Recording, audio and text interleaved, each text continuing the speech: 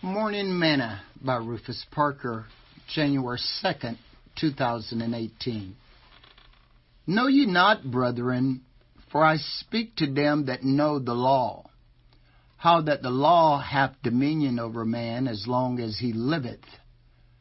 For the woman which hath an husband is bound by the law to her husband so long as he liveth. But if the husband be dead, she is loosed from the law of her husband. So then, if, while her husband liveth, she be married to another man, she shall be called an adulteress. But if her husband be dead, she is free from the law, so that she is no adulteress, though she be married to another man.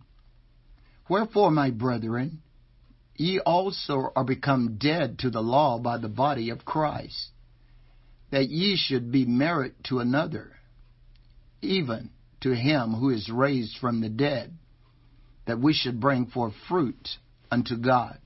Romans chapter 7, verses 1 through verse 4.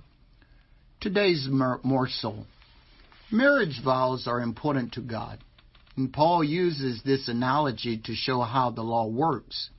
He said that as long as a married couple is alive, they are bound by the laws of their marriage vows. But if one of them die, they are not.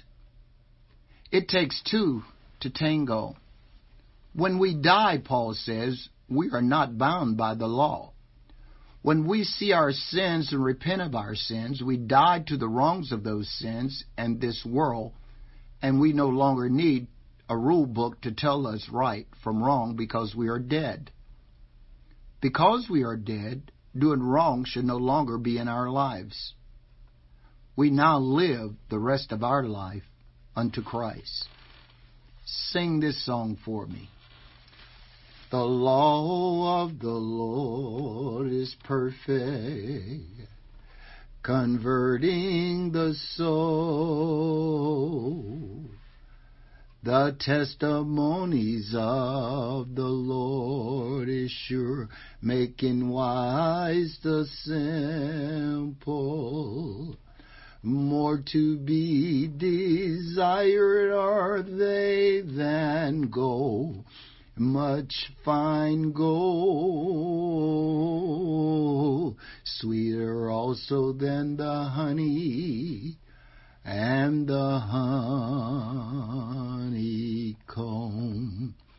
Thought for today: dead people don't do wrong. Parker.